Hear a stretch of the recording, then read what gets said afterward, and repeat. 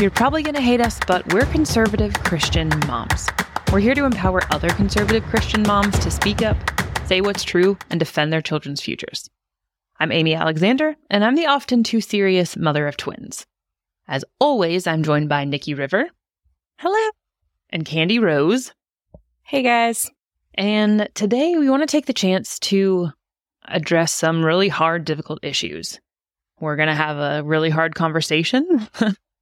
And this is going to be a little bit on the heavier side. So if you have kiddos around, this may not be one to have playing when they're around. Keep this one for yourself. For anyone who has considered themselves a regular listener, you might have noticed that season 2 has been slow. We had a really large break. This is not a lack of desire. This is not just because we lost interest. It's actually because, and just for the record, like we have loved this podcast. We love being here with you guys, in spirit anyway. But we mentioned in episode 27 that there was actually a tragedy that hit us really hard. And so I want to start by asking Candy Rose to share a little bit about that. All right, I'm going to do my best.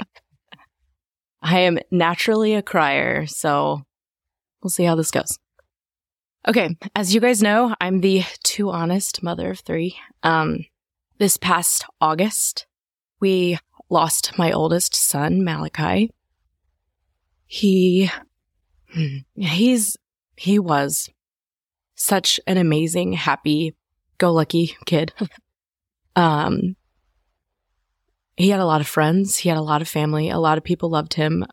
This is something that came out of the blue. No one was expecting it. No one was looking for it. It was the first Sunday in August, and we had gone to church. I've heard stories from that day of how he was just worshiping so hard, and he was a leader in the youth group. I know he loved being back there on a Sunday morning. We came home. I don't even remember what we did that afternoon. I'm sure it was really boring Sunday stuff. I think I was on the worship team that morning, so usually when I come home, I'm pretty tired and I just take time to lay and relax.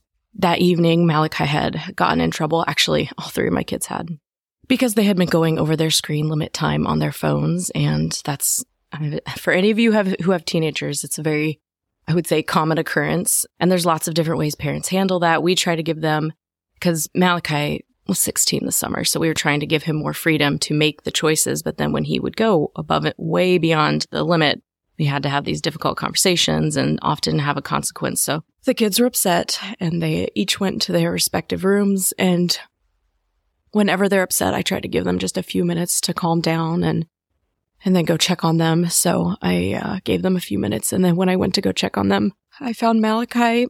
He had hung himself in his closet, and he hadn't been there very long, so we got him down as quickly as we could, and Dawn gave him CPR, and we called 911 and got him to the hospital as fast as we could.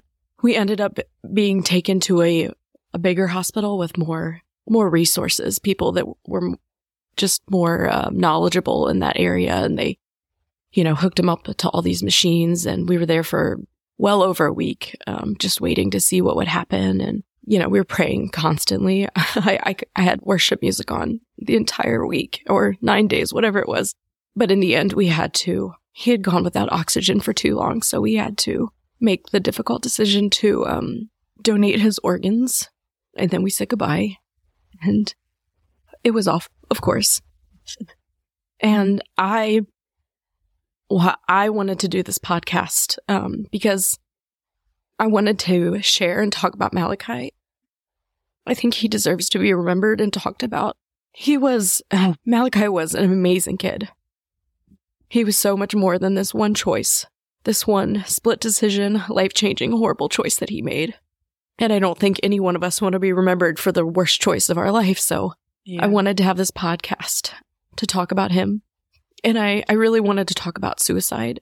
I hate to say I didn't know a whole lot about it. It seemed to me like something that happened to people who were very isolated and lonely and sad.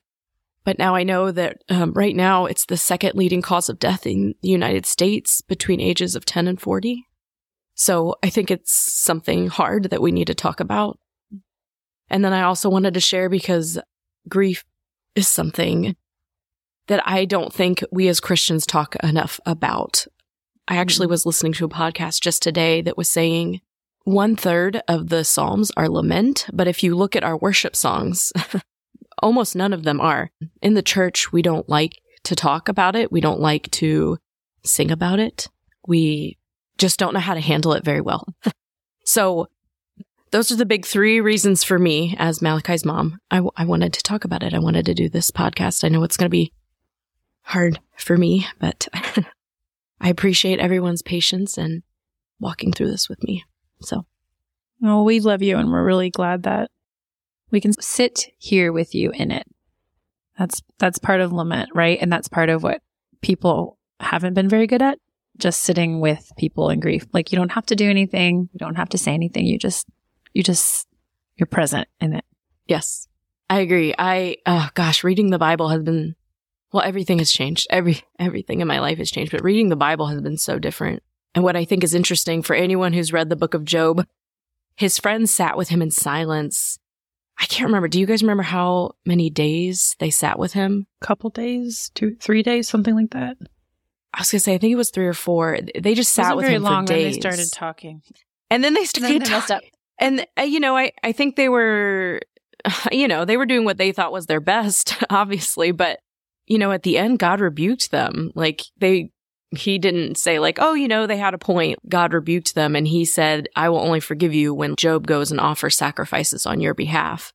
I think there's something to be said about, just sitting with people. And Amy and Nikki have been a huge support. So thank you both. Tell us about Malachi, because like you said, he's not just this last act. Yeah. And you guys knew him. I know Nikki knew him especially because our kids have been very close. So feel free to share. Yeah. He was always such a happy kid. He was, as a baby and a little guy, he was so easygoing. For sure, compared to your easiest baby. My easiest. Yeah. No, you hate to compare because they're all wonderful and beautiful. Yeah. But he was so easy, so good. I would have people that I didn't know very well at church at the time come up to me and be like, oh my goodness, you do not understand how good he is. And you really don't, because when it's your first, you don't have anything to compare it to. He was a trick baby. He was a trick baby, yes. He asked Jesus into his heart when he was pretty young. He was very he came across as a shy kid because he was very quiet. But as he got older, and older, I realized he's not shy. He's just taking in everything. And when he came to some sort of decision, it was like you couldn't change his mind. He was like, no, this is what it is. Arguing with him was super fun. So when he was young, I would say around 5 years old, he asked Jesus to be in his heart. And then he really quickly wanted to be baptized. I think he was maybe 6 when he was baptized. Yeah. He was the youngest of all my kids. Yeah. I love this. He was, sweet, sweet boy. And like I said, he had so many friends, his whole life, so much family. He wasn't what I pictured it to be. He wasn't a sad kid who didn't, who wasn't surrounded. He was very surrounded. We are very involved in church, and he loved church. He loved youth group. He loved going to youth conventions. My kids have all really enjoyed that. I think that's the shocking part about suicide is that, he didn't look like what you would think. No, Well, and not at all. I was just going to say, even at his, memorial service, celebration, whatever, and other times we've gathered in memory of him, the amount of kids that said, well, I was his best friend. It's a party. Yeah. Every kid would come up to say something and they'd all say, well, he was my best friend, And that was so many kids have that story. He just was so, he was there. He was these kids' friends in a way that was so meaningful that they would all just say, well, he was my best friend.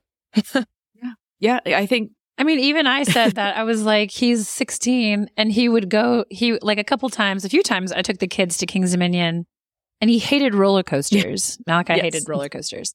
But he would come and I was like, okay. And he would just be sitting with me on the bench and not playing on his phone, not looking around. So I was like, let me try to talk to him, I guess. And he totally did talk to me like a peer. Yeah. It was weird to me that he would open up and share stuff about his life and be candid. Yeah. And I just remember being like, I think I've even told you that. Like I told you that when that happened, I was like, Malachi told me about so-and-so he's dating, and he told me about this, and just very open. And open. It was surprising, but I loved it. He cared about people. He did. He was self-confident. He was like, I always wanted to be the house where my teenagers would like to hang out. And so I tried to foster that environment, but also it's really, I am now realizing, dependent on your kids. Malachi was the one that was always texting his friends and trying to make hangouts happen here. And now Selah is in high school, my middle, and she's just not like that. I'm always like, don't you want to invite someone over? Like, you have so many friends. And she's like, no, that's weird. And I'm like, okay. So he was just... There's such different personalities. Such different personalities. So even if you have like a very welcoming home environment, it's really the personality. Like Malachi was intentional and he was welcoming, and he didn't ever want someone to feel like they didn't belong, you know? So he was just a great kid. I can like go on and on about all the stories, and I would say he was the most like me, or at least that's how it felt. He loved superheroes his whole life. He was a huge, huge comic book nerd. He collected all the comic books. He loved video games too, you know, which I'm sure is such a boy thing. He and I both loved horror, which I know, it's so funny. I know a lot of people don't like horror, but I actually was just talking to someone at church about this. I'm like, it's the thrill. It's like getting ready to go on a roller coaster. It's so thrilling. I don't know why. I just really enjoy it. And he would sit down with me anytime. He was an actor. Oh yeah. And singer. Yeah. And he fostered in Luca. So like, I feel like that's something that's living on. Like Luca wasn't into all that stuff until Malachi. And and now he loves it. Like Luca literally didn't do it. And so every time Luca wants to like try singing and acting, it makes me cry, because I'm just like, oh my gosh, this is a little part of Malachi that Luca would not have been into. It truly is something that I feel like he thought it was like a girly thing, but then he had one of his best friends that, again, everyone's their close friends. He had one of his close friends that it was okay to act and sing, and now Luca never stops. And I always think of Malachi. I'm like, oh my gosh, that was a Malachi thing. It really was. Like, he never was into it before. Awesome. He used to sit and play piano all the time around the house, right? He did, yeah. He played by ear, so when he really got into a new song, and he was constantly listening to music. A friend of mine was just reminding me that he wasn't like a huge beach guy, so whenever we went to the beach, he would just sit there and just like listen to his music, because he just didn't love it being on the beach. But because that's funny. Yeah. I was actually trying to find her pictures. I know I'm interrupting, but I find pictures because we spent a week in Myrtle together.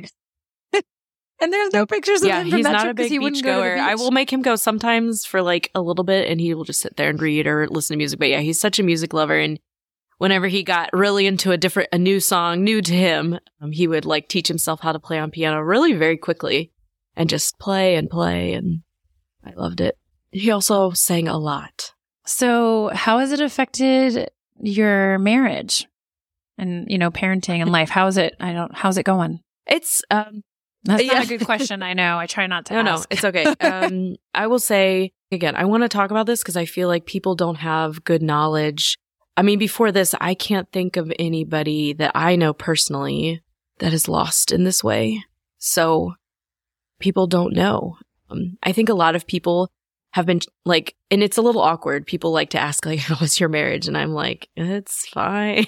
It's much like it was before, except obviously there's something really heavy and hard that we're learning to move through. And so we're having to give each other lots of grace and space because of course we're moving through it differently. But, we've been married for over 15 years. So we have a good rhythm, I think, for handling each other.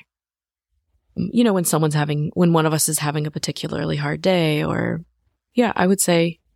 I think people are asking you that because statistically, when somebody loses a child this way, the divorce rates are really, really high. So I just want to say, like, this is a testimony in itself to what Jesus is doing his mercy over your marriage. And I know there's been times where both of you are like, hey, we're good. We're going through grief, but we're good. Yeah. I mean, it's like, it's the worst thing I've ever had done and probably will ever do. But yeah, I mean, we're still doing it. And it's funny that you mentioned the statistic, Nikki. I actually have read and listened to several podcasts that say, actually, that's a misquote.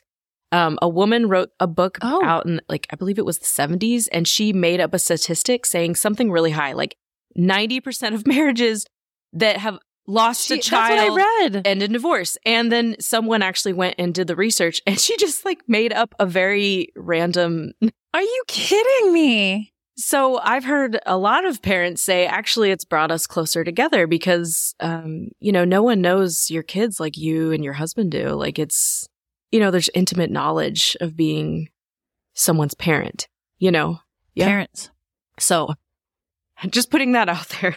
It's a misquote. I'm really glad. And maybe that's something that people just perpetuate. Yeah. And that's probably why everyone asks, how are you? Sure. That's crazy. I know, it is crazy. I'm sorry for misspeaking. No, you're totally fine. I honestly, Nikki, I think most people believe that. I also thought that was a thing until I got thrown into this nightmare. And then I have to, I've read a lot of books. I've listened to a lot of podcasts because I'm in the middle of this, and I don't know what I'm doing. Just trying to do my best. Yeah. And what about in parenting? How has it changed your parenting? Has it changed your parenting? Yeah. So I guess the best way to say it is, everything that was normal before, it will never be again. It's, everything has changed. So, we're still married. We're still in a marriage. We're still parents. We're still trying our very hardest to live. But it's different. It's, I don't know. I don't even know how to say. It's hard to put into words, honestly. Things that used to feel very important seem less important in the realms of parenting. But it's also hard. Do you have an example? I'm curious. Yeah, sure. Here's an example. The reason Malachi got in trouble that night was phone usage. And I still check. Josiah, my youngest, just got a phone for Christmas. So now my two sweet babies that I still have with me have phones, and I still check their screen time. But it's less. We're both a little less upset and hard on it, where it's more like, hey, I noticed this day you went a little over. Will you please watch that and try to pull back? It just, everything feels less important. Messes, things, just day-to-day life things that feel like important. Oh, sports, school, all of it just makes you stop and go how much of this actually matters? I don't know. You're like, I would rather have the mess. Yeah. I would rather have anything. We would rather have Malachi and the mess. Yeah, exactly. I would give anything. So. Yeah. It makes a lot of sense. Yeah. So, before I ask you this next question, one thing I just that came to mind, if you're listening and you either know someone in tragedy, or you've always been the kind of person that if you're in a friend group, but you're not best friends, what do you do when someone close to you has tragedy? And a little bit before this, Nikki had had an almost tragedy in their family. Ended up being a phrase. And at that point, we had decided we're just going to show up. We're not going to ask to show up. We're not going to ask how we can help. We're just going to do it. We'd rather be turned away at the door than be people who didn't end up showing up. And so that was a policy. I feel like the Lord, it's like our little pact. And I feel like it was something the Lord was preparing. And so I have learned, I'm always the person that steps away. I've always been a person who says, they don't need me bugging them right now. They need space. How wrong was I? I now know, not that everyone and their mother needs to be the onlooker, but if you're in semi-close proximity to someone in tragedy, and maybe Candace, please correct us. Actually, that was the worst. No, you're right. You're right. No, but we were in close proximity. Let's put a caveat on that. If you're somebody that talks at least once or twice a week, meets up, as we were, as we are, if you're close with somebody, I think I'm going to let Candace speak, but for me, we made that pact. Let's show up. like you said, no offense if somebody says, I need space now, but we're going to show up. And I do see it as a miracle in hindsight that the order, the way things happened. So if you're not sure what to do, just show up silently. Show up with a hug. Be ready to sit awkwardly and quietly. And also be ready to be turned away. All of those things are normal. So what else, like, would you say, Candace, on the outside of grieving, like, what are the things? Oh gosh, that was great, Amy. Yeah, just show up for sure. It's funny to see how people handle this sort of tragedy, and it's a testimony to Malachi. How many people have been affected? I would say, I don't know, hundreds, thousands. I don't know. It's been a huge circle that's been affected, but some people don't want to press in. Some people are afraid to press in. Or like Amy was just saying, aren't sure like what to do. So I definitely say show up. The worst thing that could happen, and it's not even that big a deal, is you show up, you give them a hug, and they're like, I need space.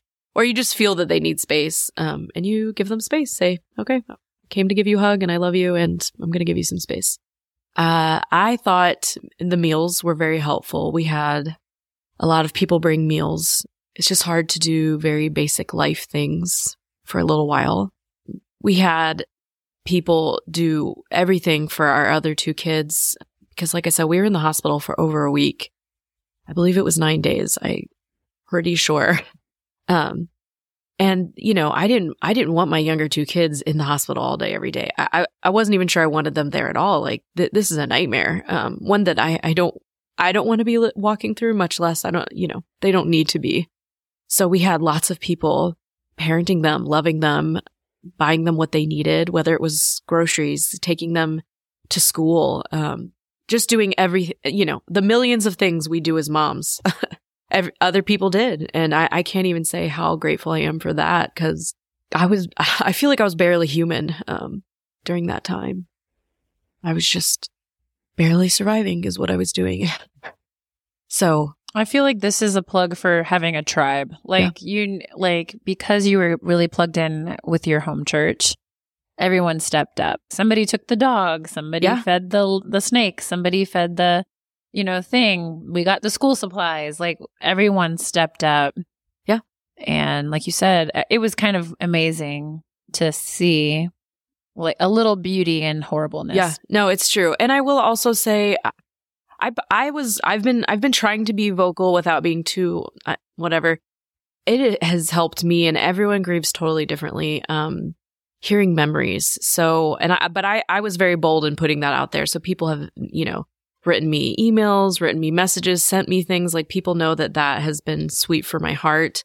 Even if maybe the grieving parents or grieving people don't want memories, still just to reach out and say, hey, I'm thinking about you. Maybe you're not part of the close tribe. Like Amy and Nikki and some others are in the close tribe. But let's say you're not in the close tribe, but you go to church with somebody. It's just nice to send a text and say, I am praying for you and I love you so much and I'm so sorry, So yeah, that would be my advice. Do you like it when people ask you to tell them about Malachi? Like, has there ever been a time when someone said, tell me about Malachi, and you were like, not right now? Like, has that ever been an annoying question? No, honestly, not at all. And I've been listening to this podcast. We went away to a weekend, which was great. And this organization does a podcast once a week. And they're called While We're Waiting. And I think we'll link it to the show notes.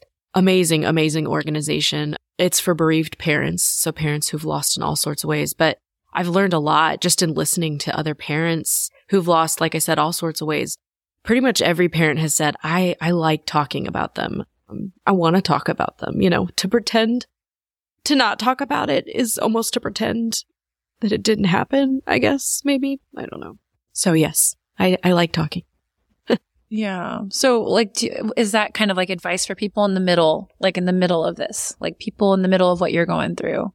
What would you say? I know it's still pretty fresh, but I know people keep telling you you're doing so great and you're like, I'm not doing great. But just as far as like pressing into the Lord, like what would you say for somebody that's facing the unimaginable? Gosh, if you are facing something like this, I'm so sorry. I have a new a newfound respect for people who are going through grief. I know I had people who had also been through grief reach out to me and say, keep the worship music going. And most all day, every day for a long time was just me listening to worship music for, I don't know, a few weeks. There's intimacy in worship. And the words are good. You know, a lot of times most worship songs are Bible, like it's biblical scripture that we've put to music.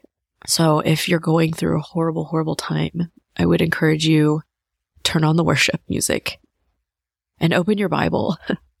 And I walk and pray a lot.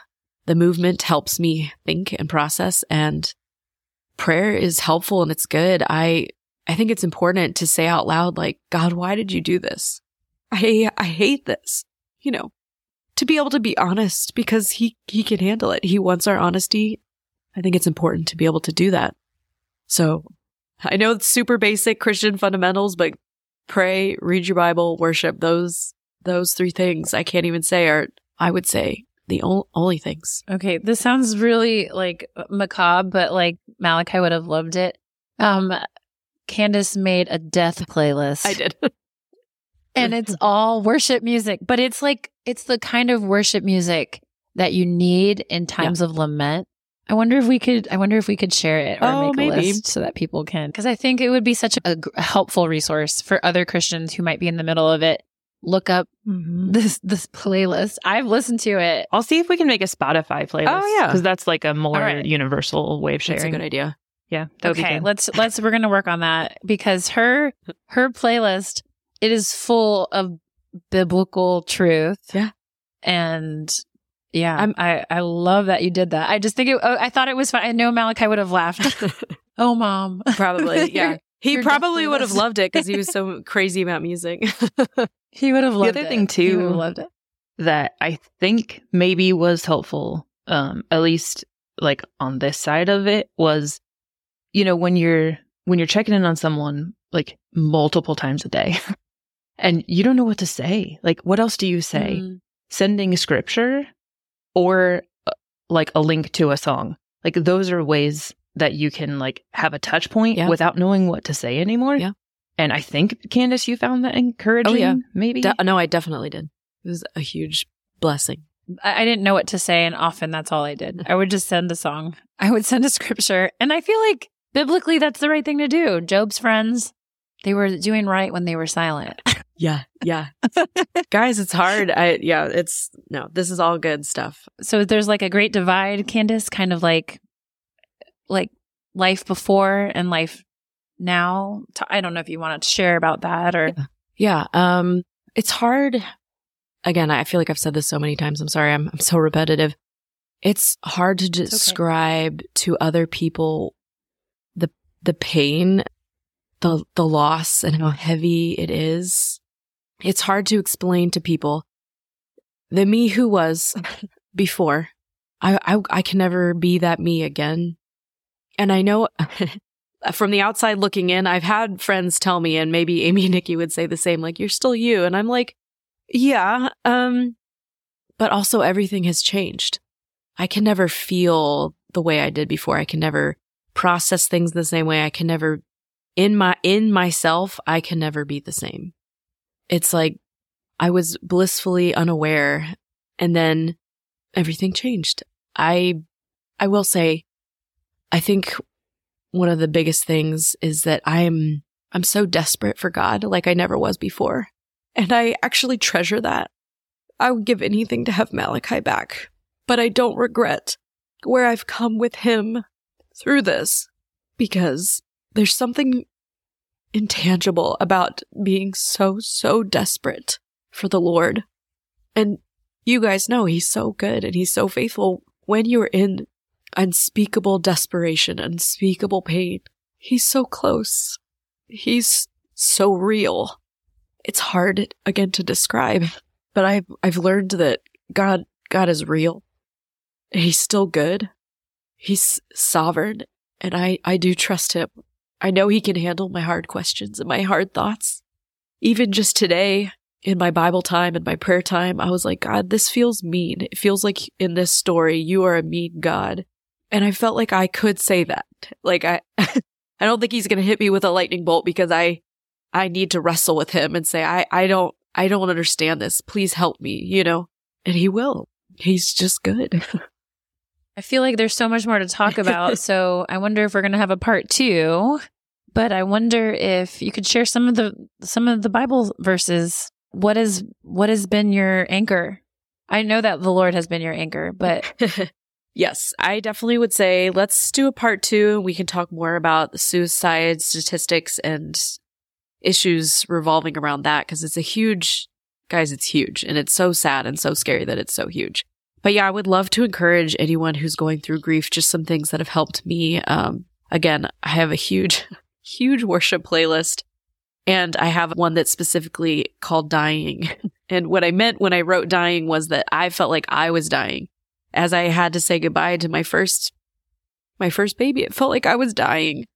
So I created a playlist called Dying, and we'll link that, connect it if you guys want to hear it. But just a few of the really amazing worship songs that have helped me is Though You Slay Me by Shane and Shade. Stephanie, I don't know how to say her last name. Gretzinger? Is that right? Gretzinger. I think so. Stephanie Gretzinger. She has a whole album called Blackout, and like literally most of those songs, I think she must have been writing out of great grief because they all just hit me right where I was. But I think my favorite one is All That Lives Forever. Joy in the Morning by Torrin Wells and Elevation Worship has been super encouraging to me. Keep My Eyes Up by House Fires and Ryan Ellis. And oh my gosh, Maverick City, I have always loved, but a lot of their songs have just been so encouraging. If you don't listen to Maverick City music, I highly recommend. And then I have so many scriptures too, and I don't want to just read all these scriptures, so I'll try to just pick maybe like 2. We love it. We need it. So Zechariah 4:6. Then he said to me, "This is the word of the Lord to Zerubbabel. Not by might, nor by power, but by my spirit, says the Lord of hosts." That's been a great reminder for me because I can't do this. You know, when people say, I don't know how you're doing this, and I'm also like, yeah, I also don't know how I'm doing this. I cannot do this. It's only by his might and power, by his spirit, that I'm still functioning. Lamentations 3:19-24. So bear with me. This is a little bit longer. The thought of my suffering and homelessness is bitter beyond words. I will never forget this awful time as I grieve over my loss. Yet, I still dare to hope when I remember this. The faithful love of the Lord never ends. His mercies never cease. Great is his faithfulness. His mercies begin afresh each morning. I say to myself, the Lord is my inheritance. Therefore, I will hope in him. I feel like that just sums up all my feelings so well. Yeah. Anyways, yeah. Like I said, I could go on and on with the worship and the scripture, but I won't, so. We'll link them. But I just wanted to say before we end that if you or a loved one are struggling with thoughts of suicide, help is available. So please make sure you speak with somebody. I didn't know about this, but please call 988.